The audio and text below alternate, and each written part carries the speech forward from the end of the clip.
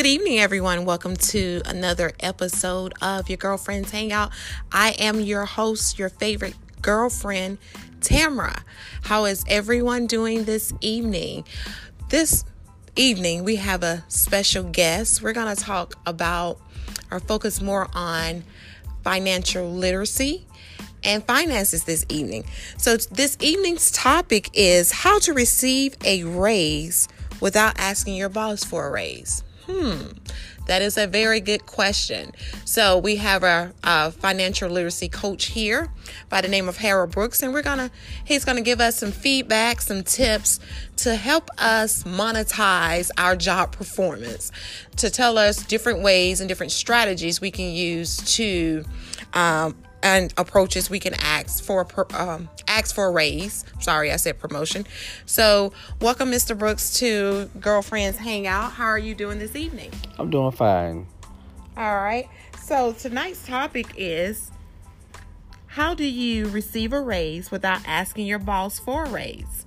So give us some tips on how to go about doing that.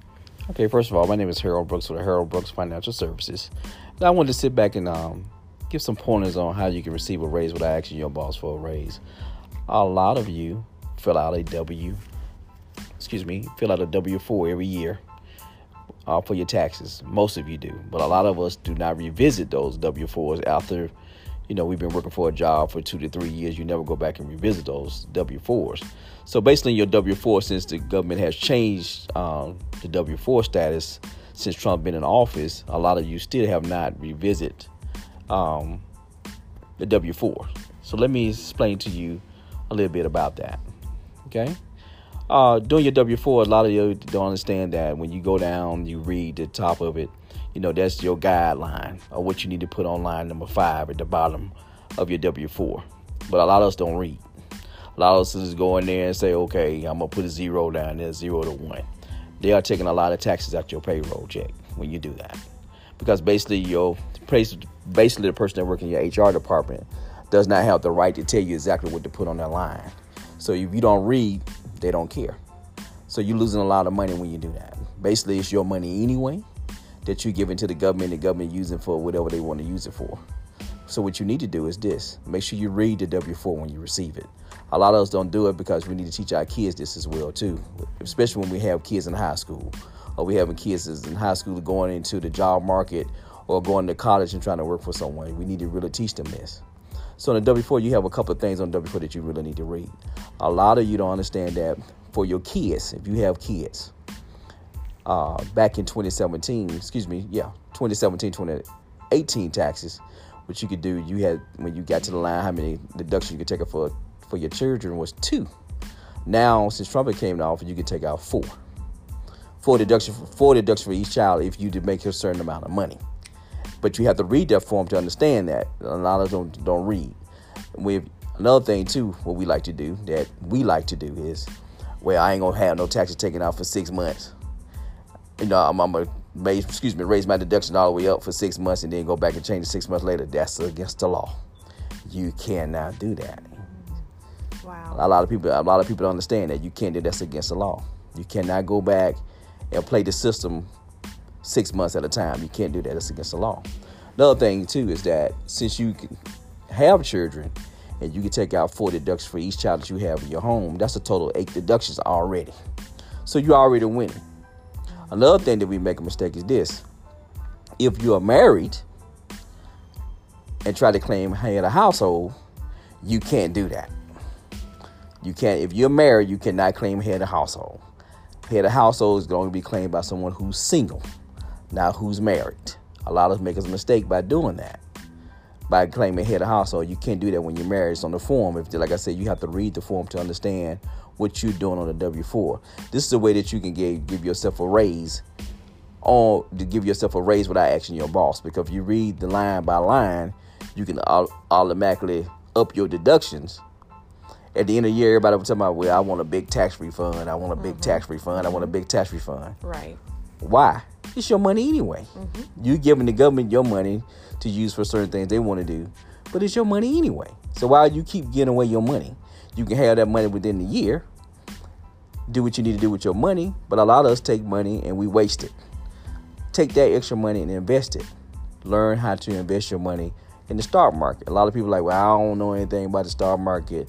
I don't know what to do with the stock market. But you need to learn that, because that's generational wealth. A lot of us don't have life insurance. You need to get that as well too, because that's leaving a heritage for your children. Right. You need to get life insurance. Life insurance is another way that you can build wealth. Same way you invest in the stock market.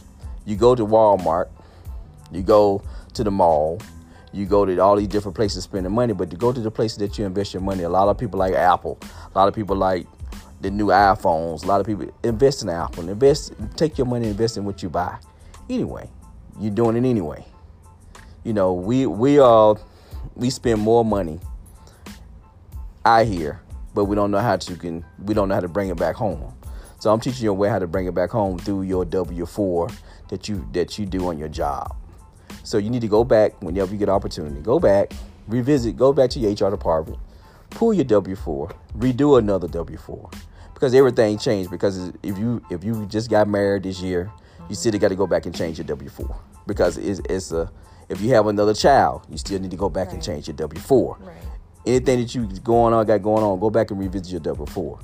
Just like I tell people all the time, revisit your life insurance policies. You got to go back and revisit that as well too. You know, go ahead, Tim. Okay, I have a couple questions. I have one question in particular for you.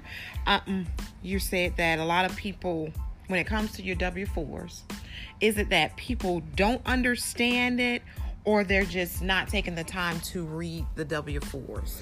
The reason I'm saying this is because we're not taught how to understand a W-4, basic knowledge we need to know coming out of high school. Correct. Basic knowledge they need to teach us in high school, and how they always pushing, or we can teach you how to fill out a job application, or we basically telling you, how to dress for success, how to do all that, but you don't teach us the basis of finances. You don't teach us the basis of how to govern our money. Right. You tell us certain things, but you're not telling us that one way of governing your money is making sure that you read the W-4 to understand what's going on. Here in the state of Alabama, you have a A4 form as well too, that you fill out for the state. A lot of people don't know how to fill this out.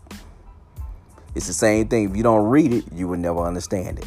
So, I suggest that you read what you're filling out, because when you sign your name and you turn it into your HR department, that's it. They're not going to come back and revisit and tell you, hey, Mr. Brooks or Miss Turner, hey, you fill this out wrong. That's not their job. It's your job to understand what you're filling out. Another thing that's very important that I want to tell you, if you fill out your W-4 form, you fill out your form at work, you turn it in, and your HR manager come back and say, hey, I see that you got 10 deductions on here. You can't do that. They cannot tell you to do that. The reason why they cannot tell you how to fill out your W-4 form, because it's illegal for them to even tell you that. The reason why you do that, because they don't know how many deductions you're taking out, and plus if you read the form correctly, you have the right to do that because you're filling out correct. But your HR department can't come back and tell you, oh, you need to change this or change that. They cannot tell you to do that. That's against the law. They can't even discuss that with you. The only thing that you can do is fill it out, turn it in. They have to accept it and put it into their system. Mm-hmm. If they have a problem with it, all you got to do is go to the IRS.gov website, and you can show them that. Great. Okay. All right. That's some great information for us. So if anybody have any additional questions or concerns about what he just discussed, you said the website is irs.gov. So you can get additional information there. And if they have some questions for you, can they email you? What's your email address? I can be emailed at hwbfinancialservices@gmail.com. Again, hwbfinancialservices@gmail.com. Great. Okay. So if anyone has any additional questions they would like to ask Mr. Brooks in reference to completing your W-4 forms, or how to make sure that your taxes are complete, you can send him an email and forward any questions or concerns you may have to him at hwb financial services at gmail.com. So I just wanted to jump on really quick tonight. I wanted to talk to everyone since we have our special guest here to talk to us about finances and different ways that we should be more aware of managing our money and how to actually monetize or maximize our money. Correct, Mr. Brooks? Correct. All right. Thank you for tuning in, and we will see you on next week on another episode of Girlfriends Hangout. Everyone have a good evening. Good night.